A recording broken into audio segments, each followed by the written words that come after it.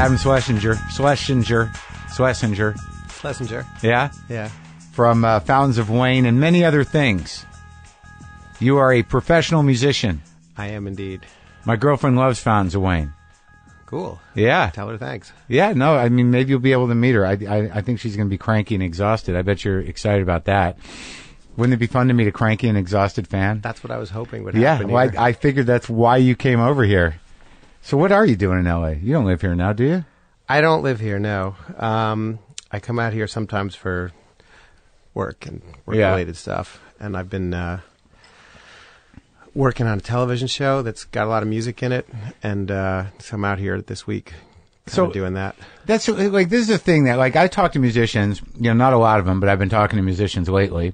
I've talked to the likes of Nick Lowe, Yep. Jack White. Up-and-coming guys. Sure, yeah, new guys. Yeah. New guys on the block. Yep. But there's this idea about musicians that, like, if people haven't heard from them in a while, or that they're not as popular as they used to be, I'm not saying that about you necessarily, but they're like, what are they doing? Right. But you've been doing things all along.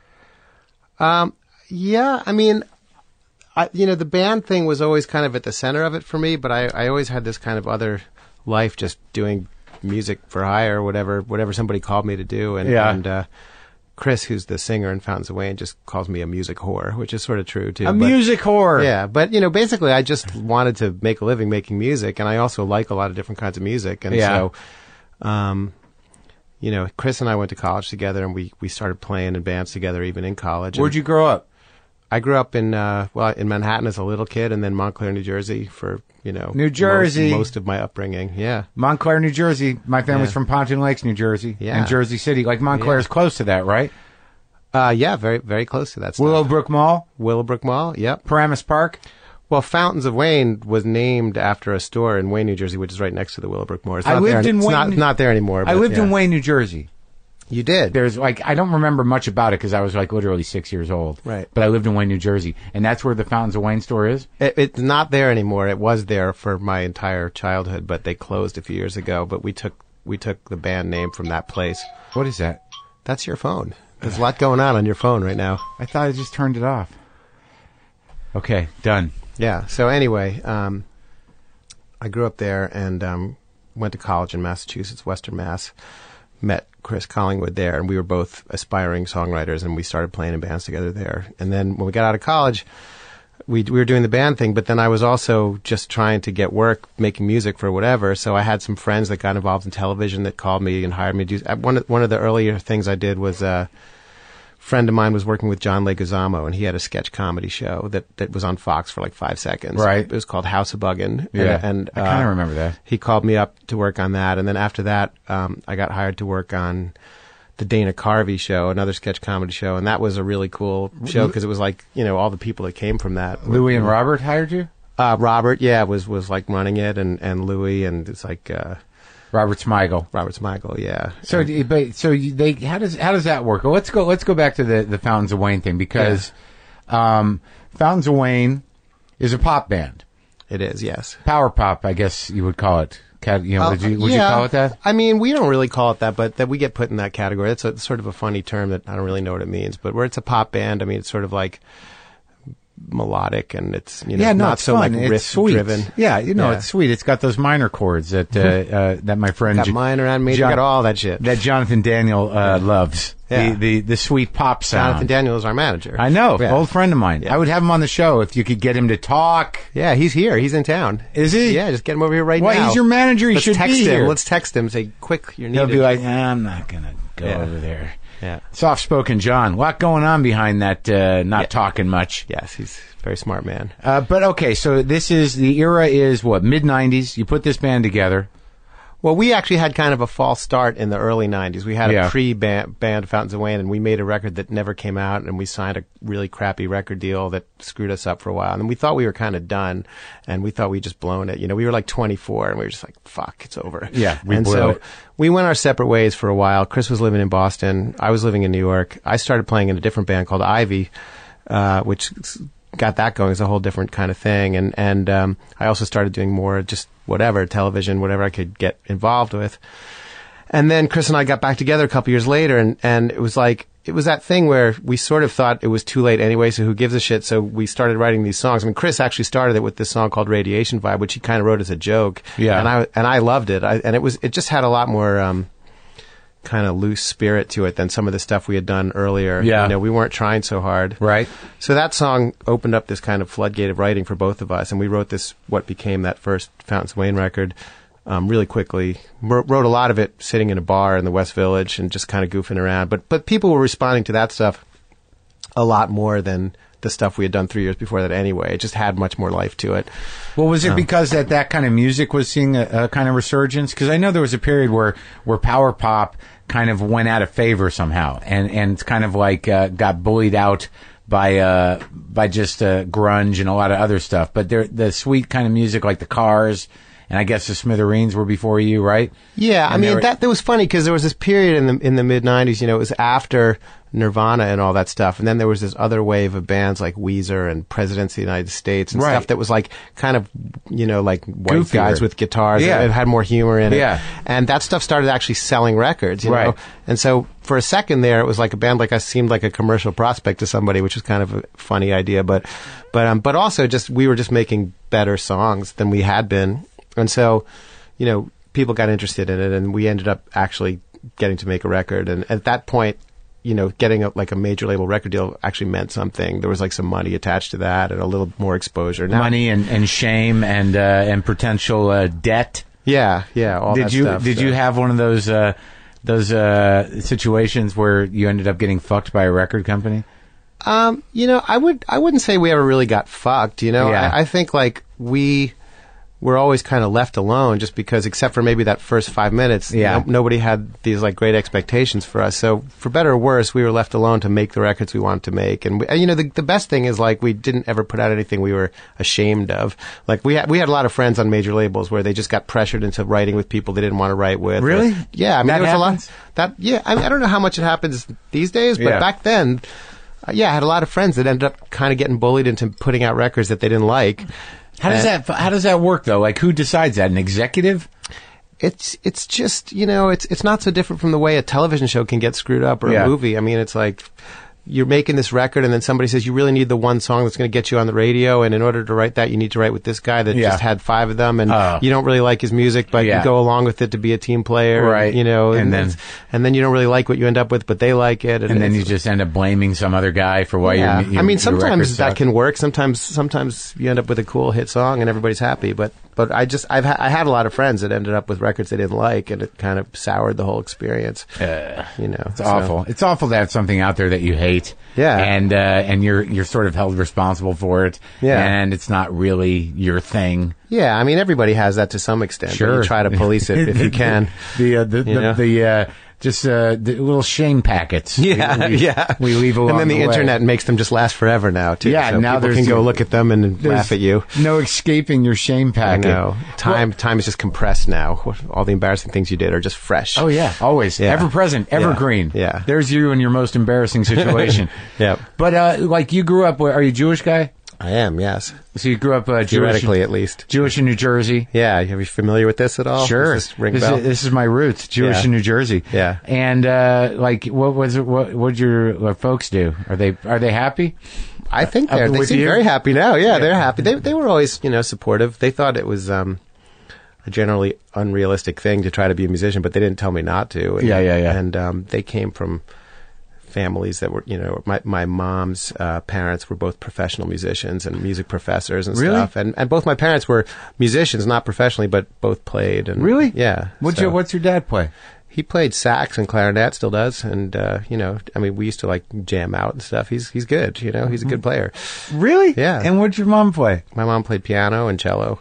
Oh, my God. So there's a lot, you know, there's music in the house and stuff. What a sweet situation that It was is. very- yeah, we just every night there was a jam. No, that's not true. No, every weekend, right? No, but I mean, there was a lot of music. I mean, they didn't know anything about popular music. They definitely came from different worlds of Classical?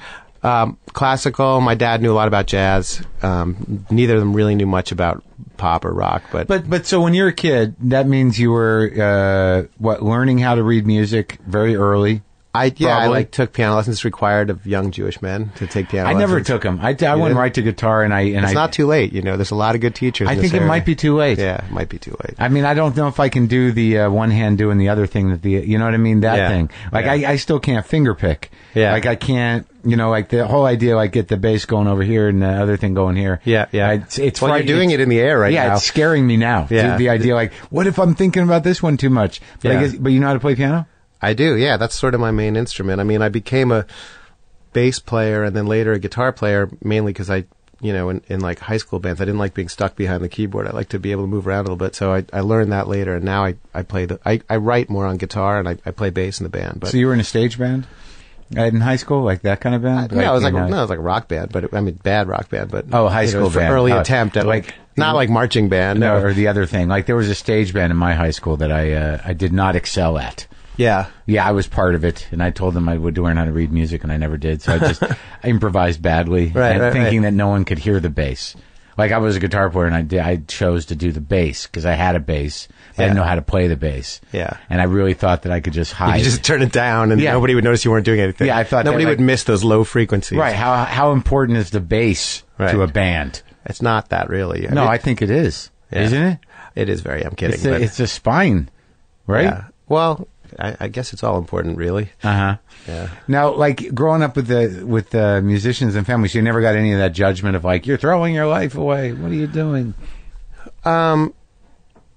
No, not really. I mean, there was enough going on sort of early on that it didn't seem like a total delusion on my part to Right. try to do it. There was enough encouragement, but there was definitely some sort of markers along the way. I mean, the sort of bigger thing for me, at least on my, on like my family's radar. I mean, the band thing was all good, but in 1996, I wrote this song called "That Thing You Do" for Tom Hanks' movie, and that was like a big door opener. And But how does that happen? Okay, like, walk me through how you write a song for a movie and what you do with it. I mean, how old are you at that point? when it came out, I was like 27 or 28. I actually probably wrote it like a year or so before that. I mean, So you're already in the band Fountains of Wayne. well, it all kind of happened at once. It was a weird time for me. There's a lot going on. I mean, Because that was a huge song, right? it was a huge song for me. I mean, But was it charted, didn't it? it charted, yeah. Yeah. And the movie did pretty well, but the way that happens is that there's a lot of these things you hear about of like they're looking for stuff, and Yeah. I at the time had just signed with a music publishing company, and part of what they're supposed to do is like tell you about this stuff that's out there, and it's kind of like most of it's like really cattle call.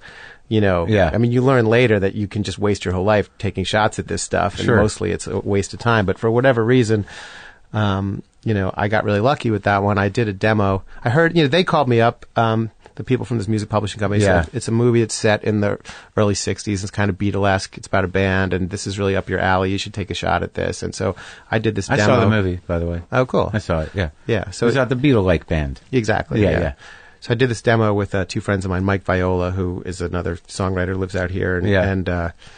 and a guy named Andy Chase, who was in the band Ivy with me. We did this demo. The demo sounded great. It just sounded like an old record, and we knew it was pretty good, Yeah. But we kind of sent it in and forgot about it, and then they actually ended up using it. So So you get money on the initial payment for putting the song in the movie, and then you get money because it goes on a record. Did it go on the record? yep.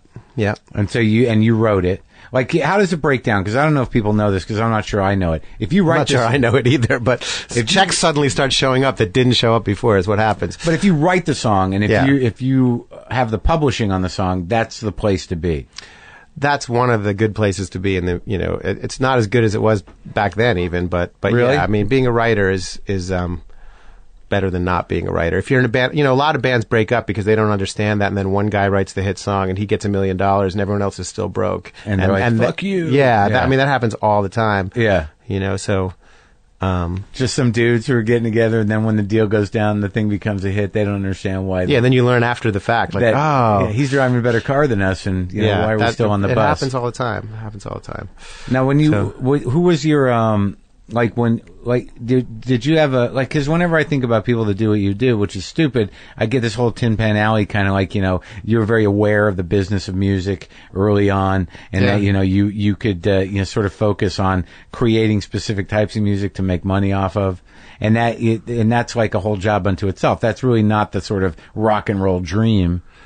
Yeah, I mean, I guess I never saw myself as being like the front man in a rock band or something. I felt like somebody that was a good executor of ideas. Like I could work with a lot of different people and figure out what they were going for, and try to help get there. And it's not that different. Like if somebody calls me and says we need a song about this or that sounds like this, or like that musical theater kind of thing, which I ended up getting a little into too, where it's like, okay, here's what's happening in the story, and we need a song to help tell this.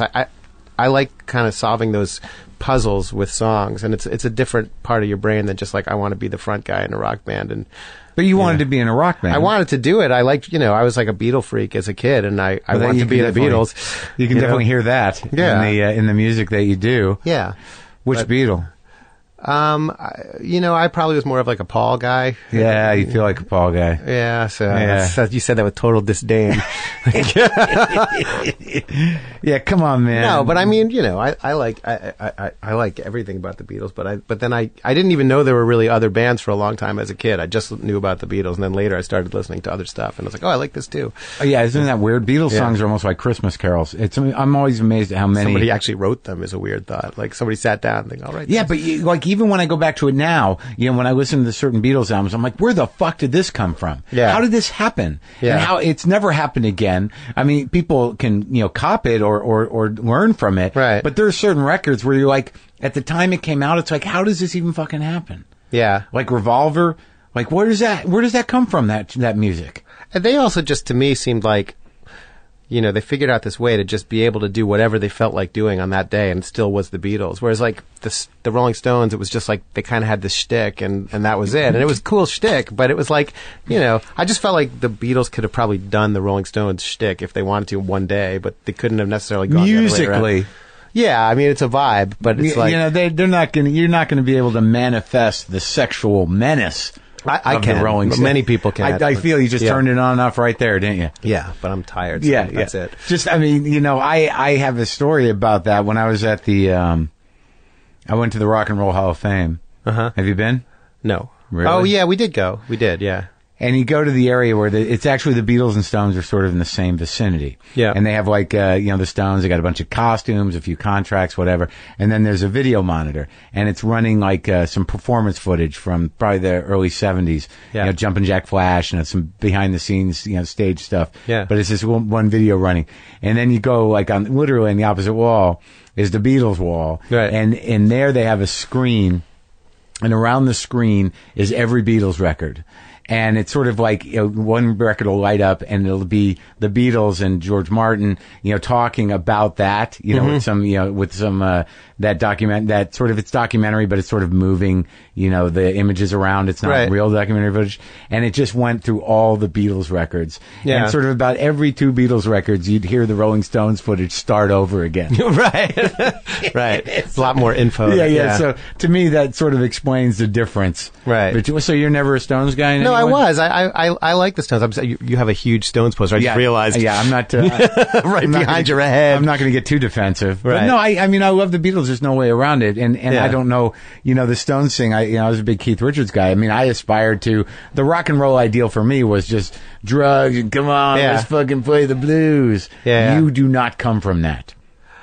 That wasn't an accusation. It was more of a statement posed as a question. The funny thing is that some of the pop bands are actually like the most depraved. I'm not talking about myself, but I'm saying like when you actually get names, to know, man. But it's true. Like you, especially these days, like you meet these kids that are in like heavy metal bands or whatever, and they're just totally professional and like they're like keep business cards on file and they're really careerists. Well, heavy metal's a little bit labor intensive, man. I don't know, but it's just like I know a lot of guys that are in these like power pop bands that are just really fuck ups, and like maybe it's because of the fact that it's not really commercial music, so it's like this feudal thing to begin with on some level. But I think it is more commercial now. It seems like because I used to talk to John Daniel, your manager. Now we were friends, years ago, and he's the one who actually taught me the difference between, what is defined as pop and what is rock, and this whole world of music that could just not find a market.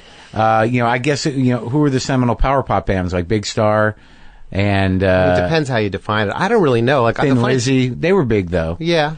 I guess Cheap Trick is sort of considered a power pop band, Definitely, but they were big. Yeah. Cheap Trick is, one of my favorite bands. Right. But they had this small window, I guess. But they were kind of unique in the way they structured songs, and it seemed a little sweeter and a little more melodic. Yeah. And like for most of the 60s and 70s, and most of the 80s, it was just everything was steamrolled by, rock and roll and synth music, and there was just never really a place for it. And now it seems like most of the bands, certainly the young bands, are from a pop tradition. Green Day's, sort of a power pop band. Yeah, totally are, especially like what they're doing right now. They just put out this record that's just really power pop. And now you're putting out country records. I am? No, did you? Wasn't the last Fountains of Wayne a little twangy? It had its twangy moments. It's definitely not a country record. Yeah. It's, Did Jonathan produce that one? Did he produce? No, he's No. not. He might be a record producer, but he's a manager. He doesn't get in the studio with us. Oh, that's too bad. He's kind of he's got an ear for it. He does. He Yeah. does. He has a really good ear for songs. I mean, I think that's his thing. He's got an ear for songs. But Well, getting back to what defining power pop. Let's do that. Help me out. I don't really know. And I think that if people use that with us, we sometimes see it as a little bit of an insult, because it's almost like you're just trying to recreate something that already happened, and you're just trying to like ape it. And I think we do more of like picking bits and pieces of music history that we like, and then trying to put our own spin on it. And I think with our band, it's like we might do a song that sounds like 70s FM radio, or it might sound like 60s, Beach Boys stuff, or it might sound like 80s new wave. But for us, it's like putting some kind of lyric on top of that you might not expect, and that's that juxtaposition that I noticed makes that. it seem a little fresh. We hope, Right, but it's not quite it's not a satire. It's a homage, kind of. Yeah, I mean, I don't know. But you're good at copying sounds. We're definitely good at copying sounds, but yeah, I mean, there's a fine line. Like sometimes it can get close to the point of being like just silly or just too funny, and then there's other times where we try to go completely the other way and be really sincere. And we sometimes felt like people don't give us credit for actually having songs that actually are just straight ahead and sort of heartfelt and not jokey at all. And you feel you don't get the credit for it because they're used to you being sort of I don't know if the word is glib, but at least kind of tongue in cheeky. Well, yeah, and I think like the biggest song we had was probably also the most like novelty-esque song we had. Stacey's Mom? Yeah, so that's what most people, if they know us at all, they probably know that. And right. They don't know that there's other stuff that has nothing to do with that. There's a lot of sweet, heartfelt songs. But I mean, that song, I think that kind of music, when it locks into all ages. Like, there's, that sound of pop or even that car sound of that song. I mean, little girls can like it, and, like middle-aged ladies can like it. It's sweet. Yeah, well, I'll take sweet. That's okay. Sweet is good. But the guitar sound on Stacey's Mom is like, it's exactly the Cars. It is. In fact, Rick Ocasek apparently thought that we actually sampled it, and I heard him say that in an interview somewhere, which we didn't. But it's Did you get any flack from Ocasek? No flack. No? Just I don't think he said it in like a like I'm going to sue you kind of way. No accusations. Yeah, but I mean it was an obvious homage. Yeah. Well, we're trying to deny it, and the video was an obvious homage.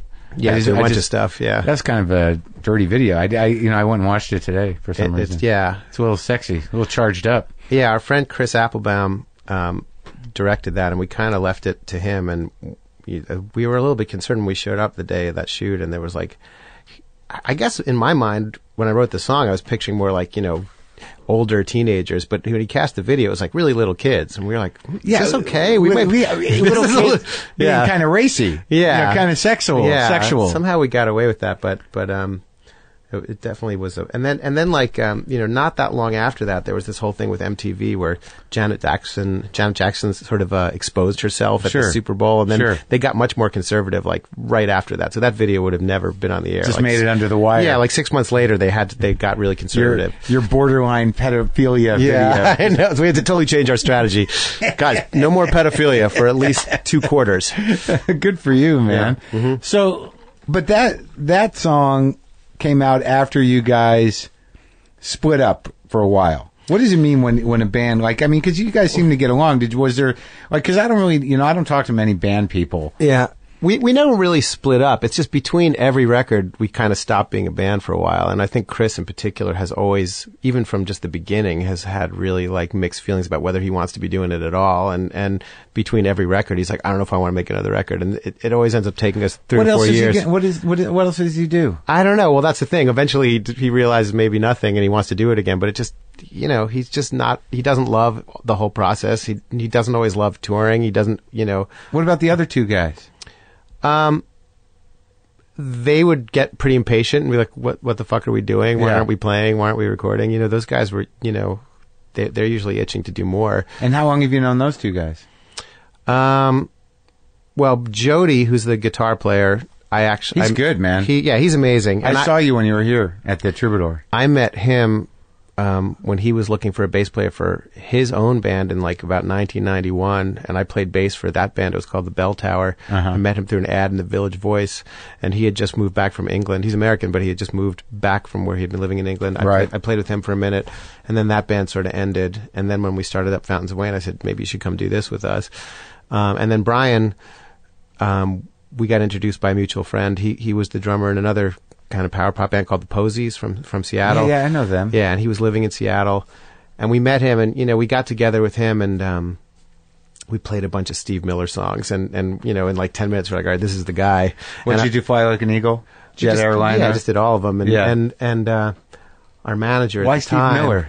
Because we like Steve Miller, and it wasn't like a plan. We just got in a room and said, all right, well, how do we audition a drummer? And we just by accident started playing Steve Miller songs, and he knew them all, and we were like, all right, Joker. Yeah. So like our manager was really mad at us because we picked the drummer that lives in Seattle, and we all lived in New York then. Right. He said, can't you find a guy in New York? You're going to have to fly him in every time you do anything. Yeah. But that's what we did. And you stuck with him. Yeah. So, like, I saw, when I went to see you at the Troubadour. Yeah.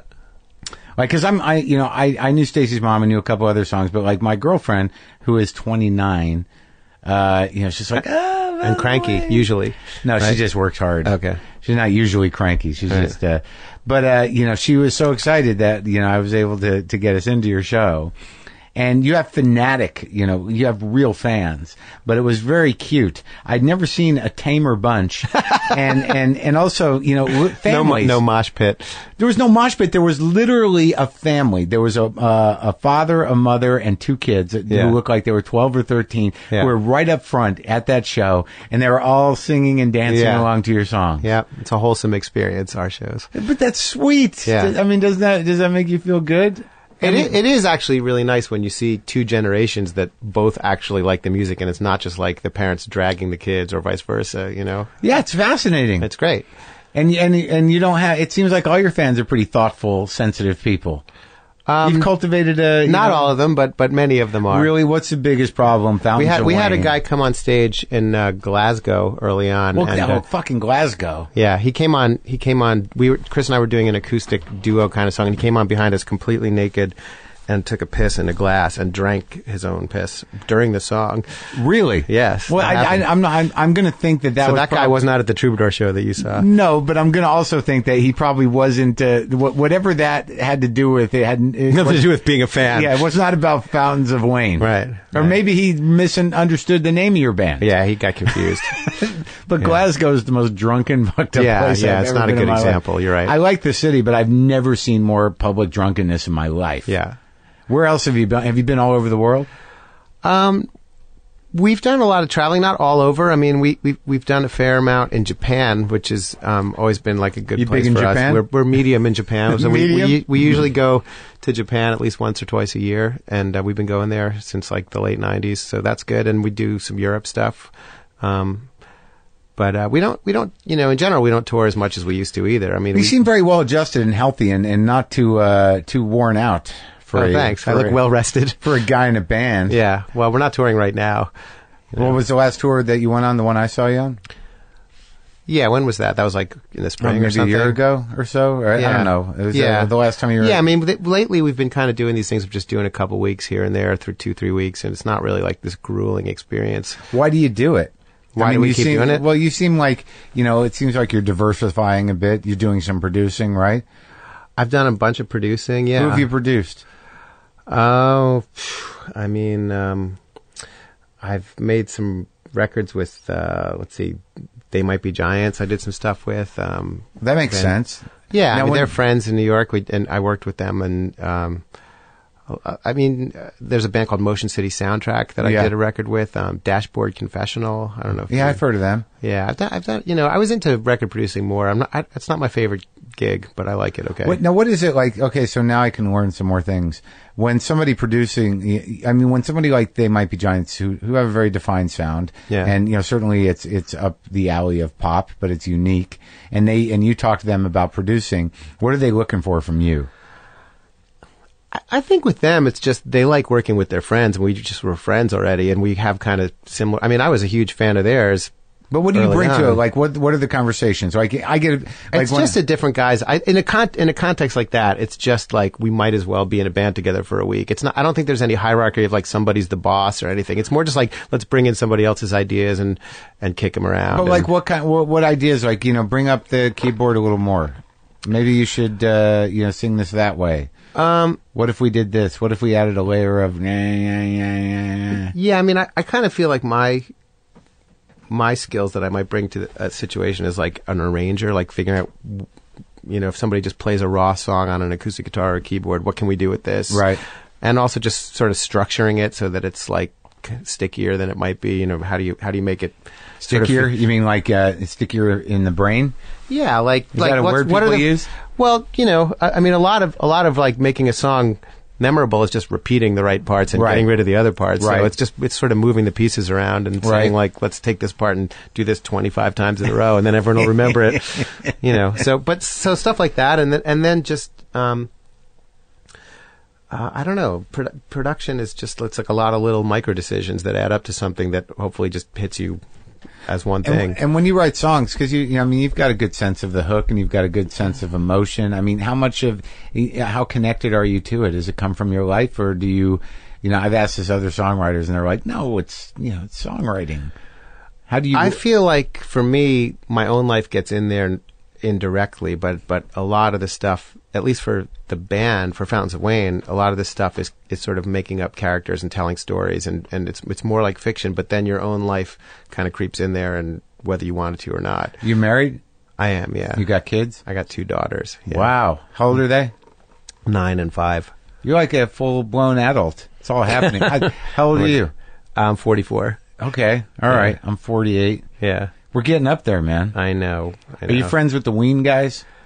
I think we've crossed paths. I'm not friends with them. I'm a huge fan. I was just talking about Ween today because did you ever hear this Pizza Hut jingle that they did? I heard about it. You got to check this out online. So I guess Pizza Hut asked them to do a commercial at some point for this pizza that had the cheese inside the pizza. Right, I remember those. And inside the crust. Yeah, so they delivered these demos or whatever, like these jingles to Pizza Hut, and they did a clean version and a dirty version, as if that Pizza Hut would want a dirty version. Yeah, we'll go with the filthy So anyway, one. it's on YouTube, and it's not worth me singing it for you, but you should. Well, the only check reason it out. I ask is that, like, I talked to Aaron Freeman, and Gene Ween. And he's sort of moving away from it. He just moved out here. He's moving out here, and he wants to get involved in animation and soundtracks. Yeah, well, that's the thing. I mean, I think our whole attitude toward being in a band at this point is like, we wouldn't necessarily start a band right now, but we have this band and it's fun and it's a good band and we have people that still want to come see us, so we keep doing it, but we do it and then we don't do it for a while. And at least for me, I have gotten, really interested in doing other stuff that has nothing to do with it and like television stuff or whatever. What about the other guys? Are they like, what the fuck? No, I mean, everybody's different with 4 different personalities. I mean, Brian, the drummer, is always busy. He's touring right now with this band called Jesus and Mary Chain. Oh, yeah. Yeah. It's a big band. Yeah, it's bigger than us. And it's, and so he's a guy. He's like, he's working. He's doing stuff. Jody's, has his own solo stuff that he does and plays.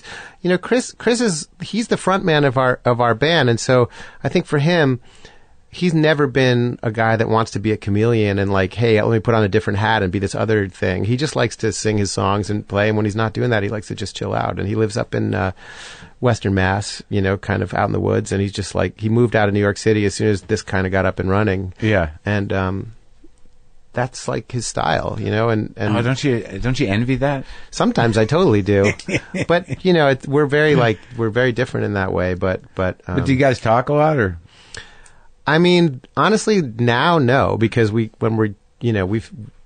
been talking since we were 18. So, we talk. I mean, we email all the time and we do business together, but like, do we hang out the way we used to? No, we totally don't. So there's no urgency anymore. It must be kind of relaxing to not have that kind of, not put that importance of, the need to go out there and tour and risk, being tragic. Yeah, I hope it doesn't get tragic. I mean, there's well, definitely been you're beloved. It's hard to get. I guess that doesn't really protect you from that. But I'm saying that you all seem okay. Like there's not one of you that's sort of like, oh, we're gonna have to go out because. I don't think anybody of the four of us would do it if they just dreaded it and hated it. I don't think it's like, I think everybody still really likes, especially the performing part. I think they do it because it's fun to do and hopefully make a little money, but it's, not that much money. It's mostly because you still like playing. But none of you guys ever really had the dream of being superstars or rock stars? I know. I mean, we all did at some point, but, you just evolve with that. And yeah, tell me about that, because that's sort of interesting to me, because actually, John Daniel was, when we were buddies, he brought something up to me that sort of changed my life around, a grown-up is someone who realizes their limitations. Yeah. And, well, he himself, I mean, he was like a aspiring rock star and had a band record deals and all that stuff. I knew him when he was, just started, he was working for the manager of The Cure. And he was, he'd sort of hit a rough patch, and he was producing, he had that band in New York with the dude Shane, that kind of, I don't remember the name of that band. Do you? It wasn't Candy. I mean, he's obviously in Candy, but he's a very impressive cat. Yeah. He's got a real love of the music business. Yeah, yeah. And, but he also remembers to actually enjoy what he's doing, which a lot of people don't. Like, he seems like a guy that just still has fun on a day-to-day basis and doesn't get too worked up about stupid shit. And that's part of because he came out on top. Right. But, the path of the artist or the musician, it's just littered. That road is just littered with broken dreams and people that are bitter and fucking. Well, one thing I've found is that, I mean, this probably goes for all entertainment, but definitely as a musician, if you're out there trying to make things happen, whether it's your band or trying to get songs in some other filmed entertainment or something, it's like most stuff doesn't happen. Most stuff doesn't pan out. And you can just sit around being pissed off and depressed all the time. Or you can just sort of accept that that's just the nature of it. And that's your job. Yeah, and it's also just at this point, I've had enough positive reinforcement to know well, I'm pretty good at this. It's there might be people that hate what I give them and don't want to use it. Right. But I'm not going to suddenly think I'm a failure because of that. I just well, this wasn't right for whatever this context was. But you guys put out what, 5 or 6 records? 5 records? Yeah, I guess 6. What did we do? Well, I think we put out 5 albums, and then there was one that was this kind of B-sides compilation with a lot of stuff on it. So Fountains of Wayne, the very first album, didn't really, was it not a major release, or what? That was a major label release. And yes. it was a big record. It was your introductory record. Did it provide the record company hope and excitement? I think they thought it was going to do better than it did. It did okay, but it wasn't this smash. And who were you touring with when you guys toured on the record? The first tour we did a couple weeks with the Lemonheads. That was our first actual opening? tour. Oh yeah, of course, opening. And they were really big then. And and then the second tour we did was opening for the Smashing Pumpkins, which was in arenas. And we were friends with those guys, and they were doing these was that the second record? Or no, this was still on our first record. Okay. I mean, we had barely played at all at that point, and they asked us to come and do these arena shows with them. Yeah. And how was that? I mean, I can see. Well, it made us get our act together really fast because we really were pretty green as a band, and we right away had to go and play it in front of these audiences that were huge and also totally indifferent. Right. know? There. I mean, it's pretty sweet rock, but it's still like pretty hard rock.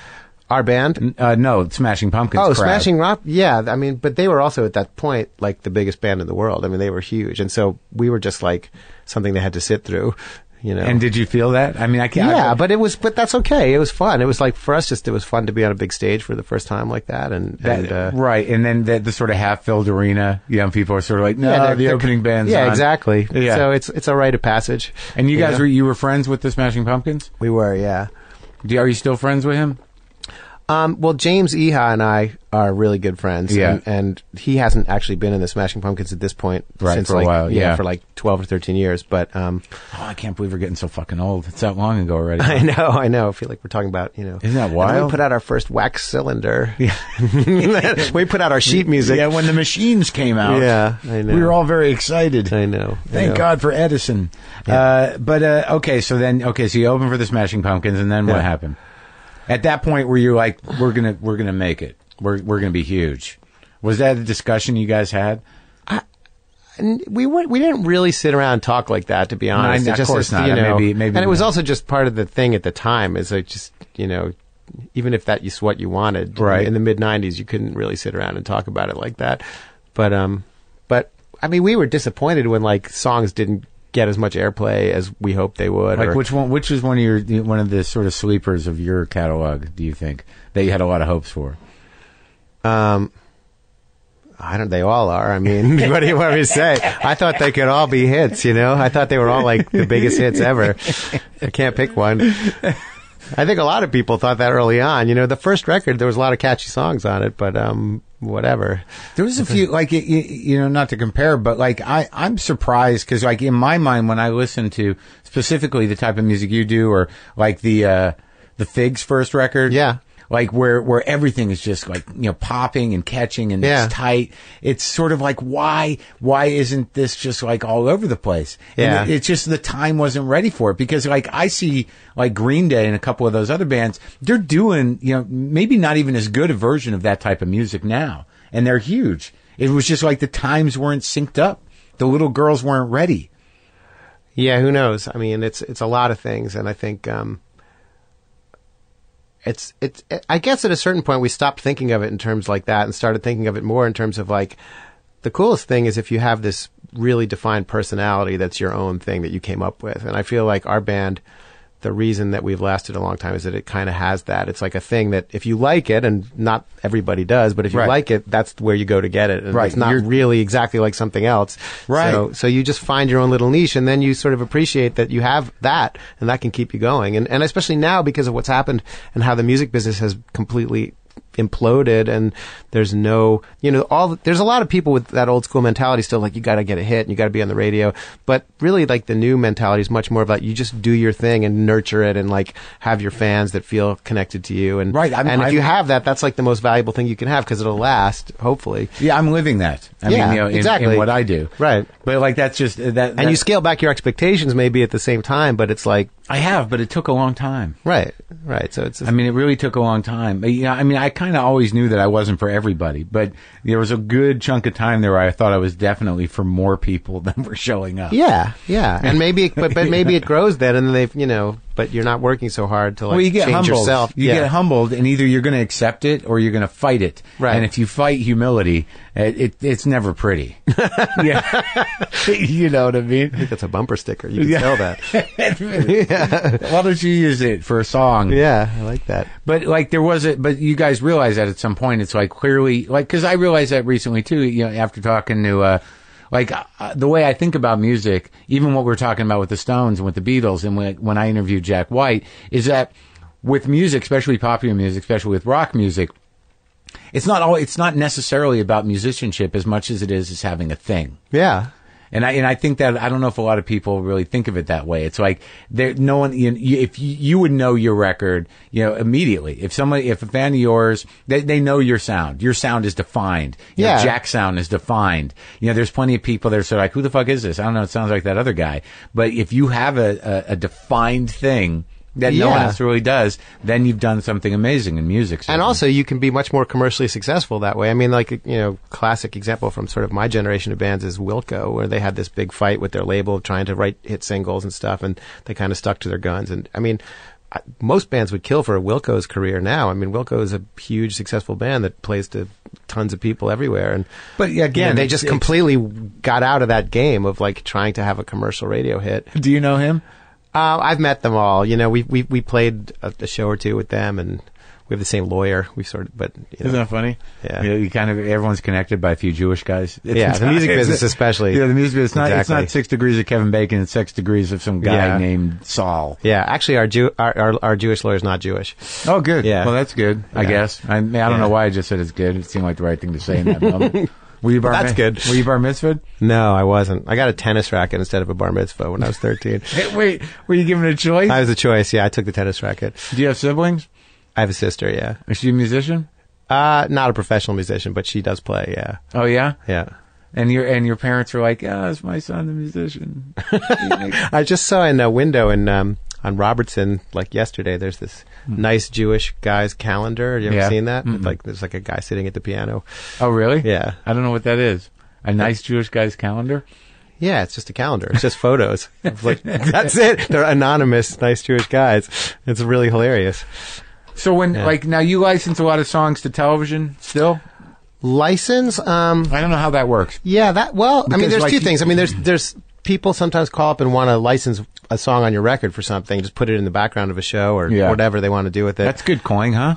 It can be. Not as good as it used to be. Again, it's the same thing. Like, everything's gotten sort of less good coin. But that still exists, and depending on what it is, it can be good. Well, And then, where's the good coin in music? How does one make it? I mean, for me, it's more just like adding a whole Right, bunch of doing stuff it, up sure. together. It's not so much like jackpots all the time, Right. But yeah, with TV, sometimes people license your songs, and other times, for me, somebody will ask you to write something for them. That's more fun for me, Yeah. But also, if you get that, did you ever write any jingles or ads? A little bit, yeah. Like what? I actually just did one recently, and it came from a guy who he's a Fountains of Wayne fan, and that's why he called me. And Sweet. and it was a commercial for New York State Lottery, and it was like zombies in it and Yeah. stuff. So they were trying to find a song to work in this zombies thing, and it's one of these things that almost never happens, where he's like, can you come up with something for this? And I had an idea basically as soon as he said it. And I went to the studio that night and recorded it in like an hour and sent it to him, and they all approved it, and it was done. And I was like, "Whoa, that's the greatest!" I wish that's how life worked. Like that never happens. I Yeah. mean, usually it's like 18 levels of approval, and Yeah, then yeah, at the end yeah. they don't end up using it. And, Right. You waste all this time, and then they don't want to pay you. Is there singing on it Yeah. It's me singing. for the New York State Lottery? Yeah, so if anyone wants to go see that. But this guy, Jim, that hired me, is like a great. He does only great commercials, and I checked out his reel, and it's like they're all awesome and funny. And now that puts you in that sort of world of like doing I that. don't know if it does. We'll see. That was one. And if So- you do, have you ever done original score for TV? A little bit, yeah. I mean, people think of me more for songs than score, so every once in a while I'll get called for a score thing, but it's not really But like have you done an original song for TV? original song. Yeah. Yeah, tons. I mean, tons. We did like, I'm just trying to think of some stuff. Like, I did a Christmas special with Stephen Colbert. Uh-huh. With I work a lot with a guy named David Javerbaum, who's a comedy writer. Who used to be at the Daily Show for many Right. years. So he and I wrote a Broadway show together called Crybaby, and then we wrote this thing for Stephen Colbert, which was Crybaby, the John Waters? it was a John Waters film, and then they turned it into a. Oh, you a did Broadway- that? I did do that. I didn't do the movie. No, I know that. Yeah, I did the Broadway version, which. And you had to write original music for that? Yeah, I mean, so- but Crybaby was a musical, wasn't it, the movie? Yeah, and on Broadway it was different songs. It was like they started over, and it was, I mean, basically like they'd had this huge hit with Hairspray, and so it was the same producers like, well, we can do it again. We could take another John Waters movie and have another big hit, and it didn't quite work out. But the show is okay, and I really like a lot of the songs in it. Did you work with John Waters? I did. Well, he was kind of like around. He didn't work on it on a day-to-day basis. He Right. made sure that it was okay by him. He was kind of like approving or not approving things. Well, it's fascinating to me because like you're living the life of like real, like it is Tin Pan Alley. It is like sort of applying the skill of songwriting to a more, very conscious commercial success that isn't, what most people think of as singer-songwriter. Like singer-songwriters are sort of point of view guys. That, like I don't write from my diary. Like I feel sad today, or right. It's not an image kind of thing. It's sort of like a practical skill that is challenging, and I imagine when you're looking at how Broadway works and how to structure songs that have the build that would arc through an entire show. It's true. I mean, that kind of like craft side of it is still really appealing to me. And I think sometimes when you are a person who writes like that, the downside is people think like, oh, well, it's like some kind of trick and there's no real like emotion or something, but that's not really true at all. I think like those kind of songs can actually end up being more emotional if you do it right, and depending on the context that you're writing for. Oh yeah, well the power, I mean, like the generation before us, or maybe even the one before them, I mean the power of musicals was astounding. Yeah. I mean, musicals were like at the forefront of popular music for years. Yeah. And they still have a real effect on people. I mean, that's why you see, what do you call them when they remake South Pacific or whatever musical that like a revival. Like a revival. Yeah. It's because those songs are so fucking good. Yeah. That they stand the test of time. I mean, totally. and it's a very rare thing to have a song that can transcend for that long. Yeah. And how long did Crybaby Baby run? A couple months. I mean, it didn't pan out. Well, it was sort of, nobody was really steering the ship in a way. It was like this idea to like, let's do another one of these John Waters things. And I think there was nobody really decided, or I should say, like there were some differing opinions about should it be this family fun thing or should it be really John Waters and kind of edgy and dark and adult. And I think in the end it was neither. It wasn't quite. It wasn't quite John Waters enough to be like scandalous or anything, but it also wasn't really something you bring your kids to. Is that something you're interested in, writing an original musical? Yeah. I mean, definitely. Do you study musicals? No. Do you like them? Generally, no. I don't like them, but I think it's a form that you can do really great stuff with, and I think I don't know, like Book of Mormon, for example, is a good example. Yeah. Two guys that like said we can make a musical that is great and fun. People love it. And people love it. And it's like, it's like this big episode of South Park, basically. But it's awesome. And you can tell you can feel like the fun they had making it. I haven't seen it. Yeah, it's here really now. I know, it's in LA. It's really good. I feel like the best thing about it is just the fact that those guys can pretty much do whatever they want, and so they can go and put something on stage, and it doesn't get wrecked on the way. It doesn't get, nobody like has the authority to tell them not to do something. Yeah, I didn't have that at all. Like when I was up against all these people that were like these theater like lifers, and I was just this guy from this band that for some reason they chose to do this, and it was like seriously like every day, like listen kid, like this is the way it's done, like and really like anybody. And I would just say, well, I don't know. I mean, you just cut the punchline out of this joke. I mean, I know I'm just the music guy, but like there's no joke here anymore. Like you left the setup and you just cut the punchline. Yeah. It's like, well, not everything needs to be funny all the time. Like, right. It's a musical comedy. I don't know. Kind of does, doesn't it? No one's looking at this as like, well, that's not realistic. You know what I mean? Like, I know. There was like, and there was a lot of talk like that where I was just like, well, I'm just a guy that consumes entertainment. I know I'm not like the expert here on Broadway, but this seems like it's just not really entertaining, this little part. And who were these guys? I mean, did you meet or work with anybody you respected? Oh yeah. I mean, the reason I even agreed to do it was because of the chance to like immediately kind of work with these really top guys. I mean, in particular, Tom Meehan and Mark O'Donnell, who wrote the book, and Tom Meehan, these guys, I mean, Tom Meehan wrote Annie, right. And he wrote The Producers and Young Frankenstein, and like, he's just a legendary guy.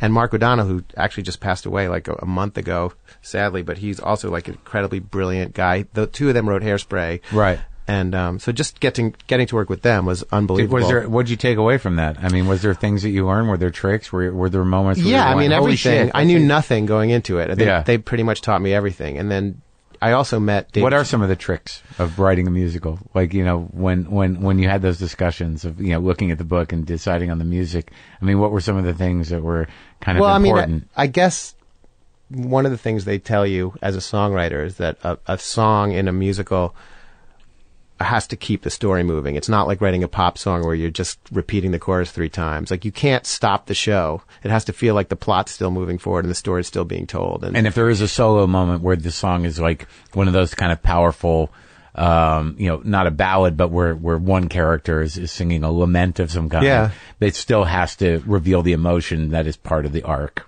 Yeah, and it just has to feel like the story's still just happening. You can't, you don't just stop and do a song, Right. and then get back into the show. So Right. that's a little bit of a different mindset for me as a writer. Yeah. You know, I think musical sounds fun.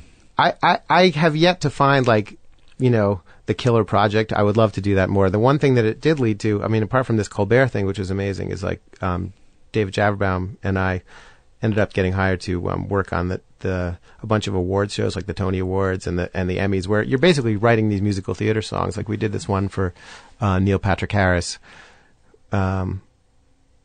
which was DJ's idea, but it was called Broadway, It's Not Just for Gays Anymore, and it was the opening song to the Tonys a couple years ago, and it was just like, it killed. It was a great idea, and Neil killed it, and so that in a way opened more doors for me, I think, in the theater world than Crybaby had, even though that was a show that I'd worked on for like 5 years. I mean, and this was a song that we worked on for 2 weeks, but a lot more people saw it. And they loved it. It was great. It's just like, good idea, well executed. Do you live in the city now? I live in Riverdale in the Bronx. Yeah. Yeah. Got a house up there? Yeah. And you got a room with a piano in it? I do, yes.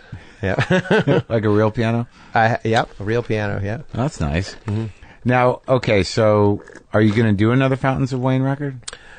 I think so. I don't know. Ask me again shortly. I mean, like I said, between every record, Chris is sort of deciding whether he wants to do another record. So I imagine we probably will at some point. So it's up to the singer? Kind of is, yeah. If he doesn't sing, there's no record. But how much, what do you guys write together, or you just write all the songs? No, we both write. We don't really write together. We used to when we started out, and now we just kind of bring them in and we arrange them together. So do you is it go back and forth with music and lyrics? Like, sometimes he'll do music and lyrics, and then you'll do. No, music we both write music and lyrics our own, totally. Like, just the song's done. That's it. Like, I'll bring in a song and it's finished. Okay. And he'll do the same.